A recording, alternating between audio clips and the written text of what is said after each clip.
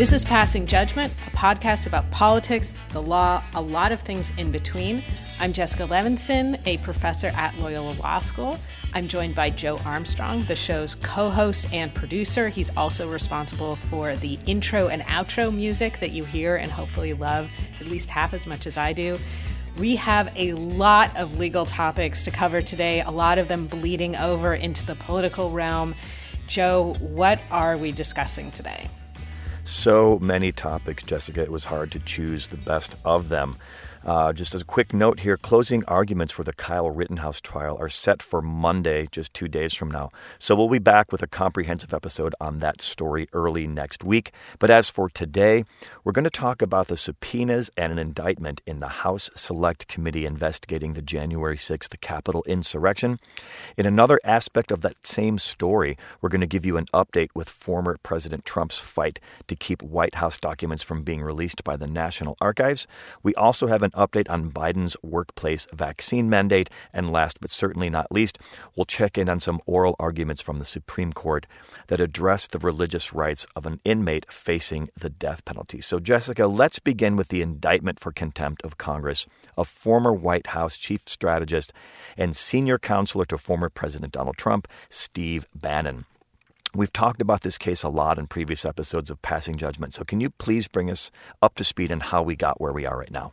Yes. I mean, how far back do we want to go? So, of course, there was an insurrection in the Capitol, January 6th. We all remember this. I don't think it's an overstatement to say if this isn't an attempted coup, it certainly looks a lot like it. And Steve Bannon was one of the people who was involved in the sense that it was obviously former President Trump who went to speak at a rally, kind of ginned up support from this angry mob that ended up storming the Capitol. And we know that President Trump was in contact with Steve Bannon leading up to January 6th. And we know that Steve Bannon was involved in the events that, frankly, led to this insurrection. We just don't know exactly what everybody knew, when they knew it, and what was intended. And that's why there's this House Select Committee that was formed to look into these questions. Now, it should go without saying, but of course it doesn't. We need answers to these questions. We had a former president who potentially tried to subvert the Constitution, prevent a peaceful transfer of power, and undermine our greatest governing document, again, the Constitution, and how we move from one leader to another.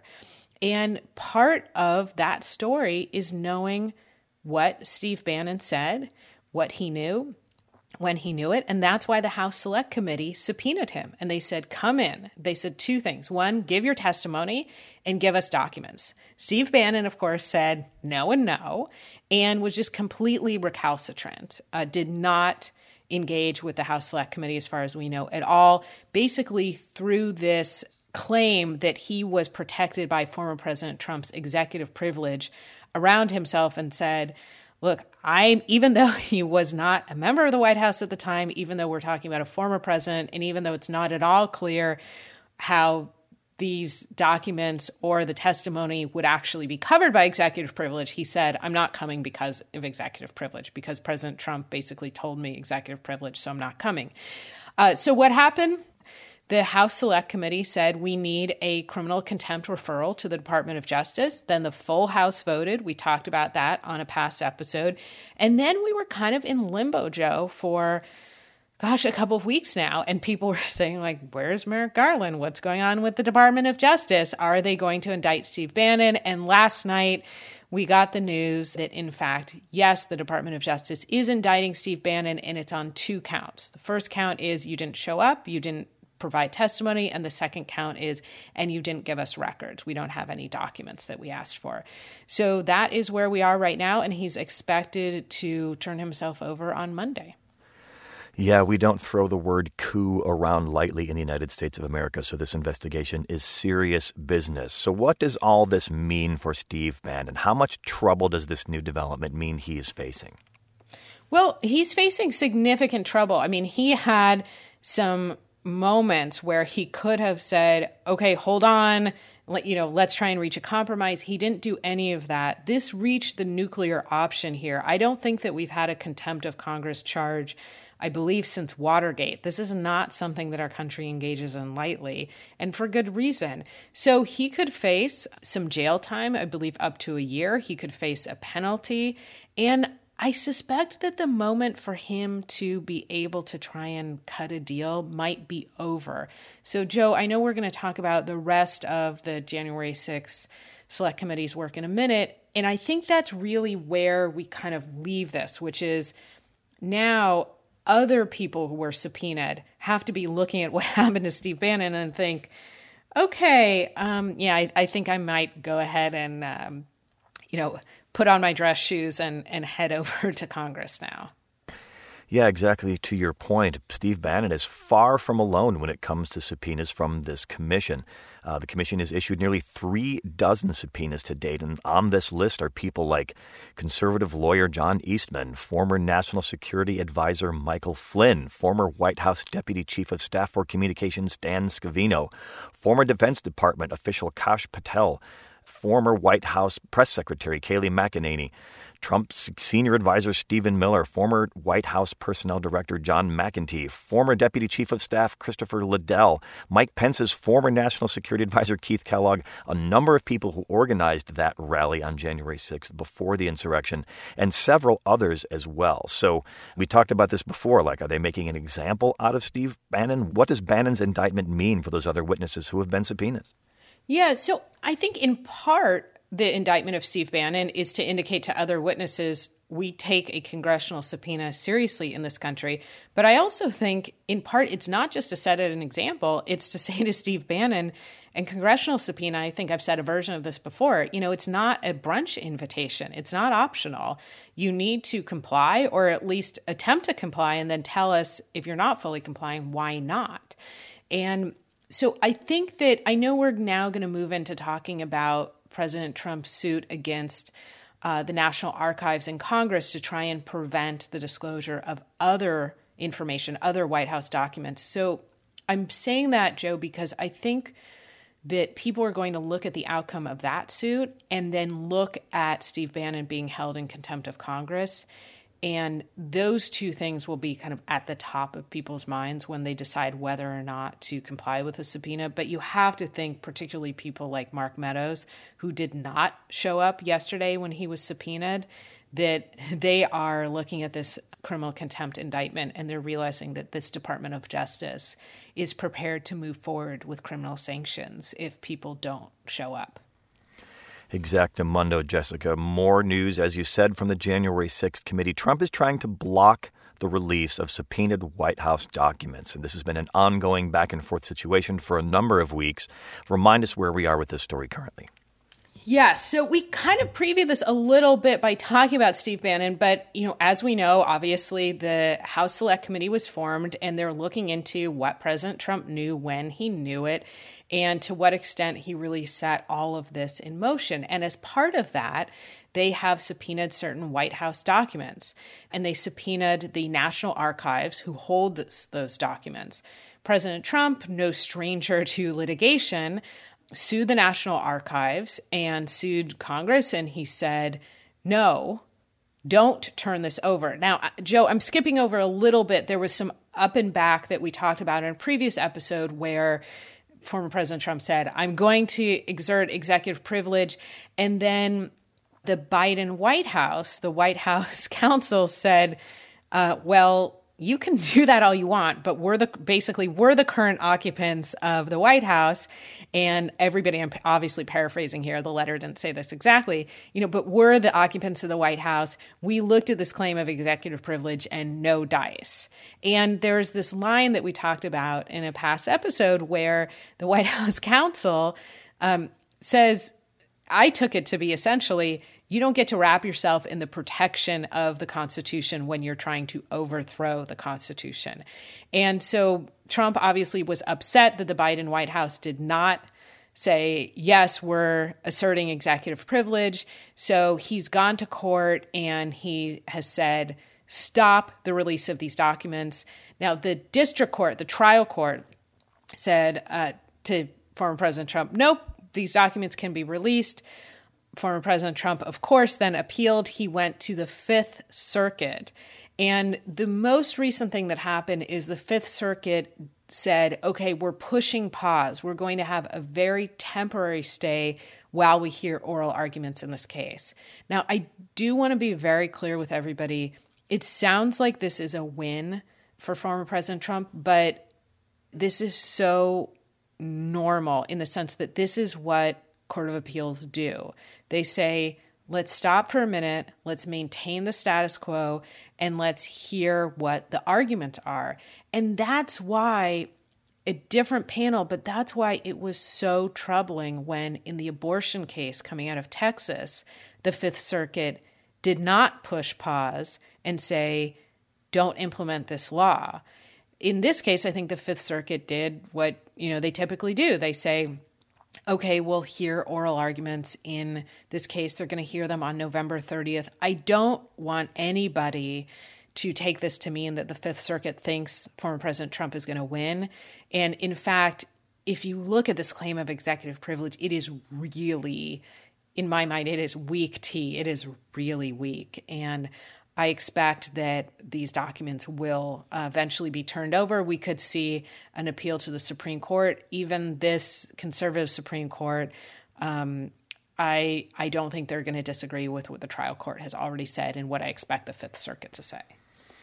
All right, so we will keep an eye on that and update you when those documents eventually get released and when those oral arguments happen. But let's move on, Jessica. The Fifth Circuit made another ruling on Biden's vaccine mandate recently. Now, this fight began in early September when the Biden administration announced bold measures to combat the smoldering COVID-19 pandemic. The plan was to mandate that companies with more than 100 employees, that they ensure that their workers are fully vaccinated or test negative once a week, and that's a deadline of January 4th, 2022, which is not as far off as we all think it is. Employers would be responsible for paying employees if they take time off to get vaccinated and provide sick leave for workers if they need time off to recover from side effects. Employers would not be responsible for paying for vaccinations or testing, and that's a motivator to push, or at least an attempted motivator, to push workers to get vaccinated rather than opt for that testing scenario. As for the costs for weekly tests, they can add up, especially if the employees have to pay for the tests themselves. Those who choose the regular testing option would have to start wearing masks or face coverings while on the job starting on December 5th, which is even closer to where we are right now. About 84 million workers in the United States would be affected by those rules. And a separate rule would mean that 17 million healthcare workers do not have the weekly testing option, and they must be vaccinated by that same January 4th of 2022 deadline. But, Jessica, not so fast. Last weekend, a judge on the Fifth Circuit Court of Appeals granted an emergency stay of Biden's new rules over the weekend, which puts the rules on ice for the time being. But then just last night, the story keeps developing, there was yet another ruling from the Fifth Circuit. So, Jessica, this is getting confusing for me. Where does this stand right now, and where is it going? So basically, last night, the Fifth Circuit, in an opinion that I really do have to say was rather astonishing, even for the Fifth Circuit, said we were right to push pause on this vaccine mandate. And they said that the vaccine mandate, which I think you're exactly right to point out, there is a testing option. So we say vaccine mandate, but it's really a mandate of testing or vaccines. But the Fifth Circuit says, quote, a one-size-fits-all sledgehammer that makes hardly any attempt to account for differences in workplaces and workers. That's how they describe the mandate. This is a ruling that is surprising, not just because of their conclusion here, where I think the weight of the law really is against them, but because there's very little discussion of what they should discuss at this preliminary stage, which is the public interest. And there should be a much lengthier discussion about if OSHA, which is obviously a congressional act that is designed to protect people in the workplace, if the emergency procedures in OSHA don't cover this, then basically what are they there for? Now, I understand that full discussion might not come until later, But it really was surprising to me that there was just a focus on, this is too broad, this is a sledgehammer, this is one size fits all. Very little discussion of how many people have died, for instance, as a result of COVID, how effective the vaccines are, how there's an option here, of course, that, again, you don't need to have the vaccine and instead you can opt to be tested. And if this Fifth Circuit decision stands, which I expect the Fifth Circuit will, when it rules on the merits, will basically come to the same conclusion, then it would really take power away from OSHA to try and implement these emergency rulings. The standard, as I remember it, is basically in order for OSHA to act on an emergency basis, they have to find that workers face a significant and potentially life-threatening danger in the workplace, which I believe a pandemic that has killed millions of people would qualify, and that the vaccines and testing is really the only way to remedy that. And again, we've lived through this pandemic for a long time.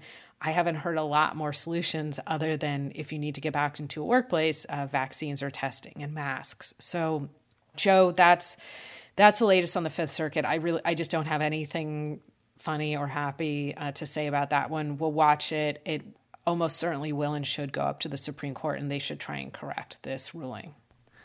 Okay, Jessica, but before we move on, that's not all. Aside from the wrangling in the Fifth Circuit, over 24 states have also sued to challenge Biden's new workplace rules in terms of vaccine mandates. What is the status of those lawsuits? Yeah, so those lawsuits, it's good that you ask, and people are probably seeing, like, there's another lawsuit about vaccine mandates. A lot of those are not obviously people suing the federal government. Those are based on state or local vaccine requirements, again, or the option of either get a vaccine or test. And those, I think we pretty, I shouldn't say uniformly, but I should say that the vast majority of those do appear to be upheld. And that in part is because the state does have well-established authority to impose vaccine mandates. So typically those are laws dealing with employers, or for instance, we're both talking to you from Los Angeles. We now have a requirement that you have to show vaccine cards in order to get into, a lot of indoor places. And then, of course, there are the school mandates. All of those stand on different and I think maybe more kind of typically used legal grounds. So that's basically where those cases stand. Alrighty, thank you, Jessica. Our final story today, our final topic involves the Supreme Court, some oral arguments, the First Amendment, and the death penalty. Now, the case here in question is Ramirez versus Collier, and the issue at stake is whether or not an inmate who has been sentenced to death can have a spiritual advisor physically lay hands on them and audibly pray during the execution process. I know the court has vacillated on this issue over the years, and it seems to have reached a very specific decision point. The plaintiff here, John Henry Ramirez, was originally sentenced to death on September 8th of this year after being convicted of murdering a Corpus Christi convenience store clerk in 2004. We've talked about the background of this on our very show. So what is Ramirez's argument here? So Ramirez's argument here is that he has a right to have his spiritual advisor not just in the execution chamber, but also, as you said, have his hands on Mr. Ramirez and to pray audibly while he's being put to death. So we have had cases that address whether or not you can have your spiritual advisor in the death chamber. We don't know under the First Amendment, basically, what can you demand that your spiritual advisor does? Can they touch you? Can they pray audibly? And that's really what this case brings up. That's the question here. And Mr. Ramirez says, yes, under the First Amendment, protection of the freedom of religion, the prison has to provide reasonable accommodations. Okay, and then on the other side, Jessica, what is Texas's argument here? Texas's argument is basically, no, we don't. They make some procedural arguments that Mr. Ramirez waited too long to make his claim, and then they also claim that it would interfere with their execution protocols, that it could create a situation of a botched attempt to put somebody to death, a botched execution, and they basically say, look, we're owed deference in this area, and we don't have to make this accommodation. And the latest out of this, Jessica, the oral arguments for this took place this week. So having listened to those, where does it seem like the justices are standing on this? So it was, I have to be honest, it was kind of jarring to listen to the oral arguments because you have the conservative majority of the court that has otherwise been very protective of religious rights asking questions like, well, are we sure that Mr. Ramirez, really has a good faith belief in religion? Are we sure that he genuinely needs this? You have the conservative members of the court kind of worrying about this parade of terribles. Well, if we allow Mr. Ramirez to have his one Baptist pastor, then what about the next person who says, well, my religion requires that I have 3 spiritual advisors? And it was surprising to me, Joe, because let's remember, this is a Supreme Court that has been very protective of the rights of employers that wish to deny their employees contraception based on claims of religious freedom, very protective of religious schools that wish to say we can discriminate against our employees, a case we talked about from last term. Another case we talked about from last term, a court that's been very protective of religious adoption agencies that don't want to work with same-sex couples. And even more recently than that, a court that has protected people who object to COVID-19 restrictions on religious grounds. So this is an interesting case because it brings up this kind of matchup of two things that the conservative court tends to be protective of. On the one hand, being deferential to governments when it comes to their death penalty protocols. On the other hand, being very protective of religious rights. And I don't know how this will come out, but I do know that you have the liberal members of the court saying, we're worried about Mr. Ramirez's First Amendment rights and his freedom of religion. And then you have at least some conservative members of the court saying, well, but how far are we going to go if we rule in favor of Mr. Ramirez? Are we going to be back here all the time ruling on, case by case on each specific request from a death row inmate? So I think that this is a case that's kind of paging, Chief Justice John Roberts and Elena Kagan to maybe find some middle ground. So we can expect a ruling before the end of June 2022, Joe. And as we all know, Jessica, June of next year, also not that far off. Time just seems to accelerate as we move through our lives. So, Jessica, as always, thank you so much for discussing these topics with me. Thank you, Joe. All right, you can find Jessica on Twitter and Instagram at Levinson Jessica. And a quick note and shameless plug, Jessica has recent pieces about Trump's suit against the National Archives, Steve Bannon being held in contempt of Congress, and the death penalty case just heard by the Supreme Court on msnbc.com. Those are absolutely free and no paywall there. You can find me on Twitter and Instagram at InDepthDay. And after a long pandemic break, my music podcast is back producing new episodes now that it is safe to do so. So please feel free to drop by joearmstrong.com/InDepthDay or find the Independence Day podcast on Apple Podcasts.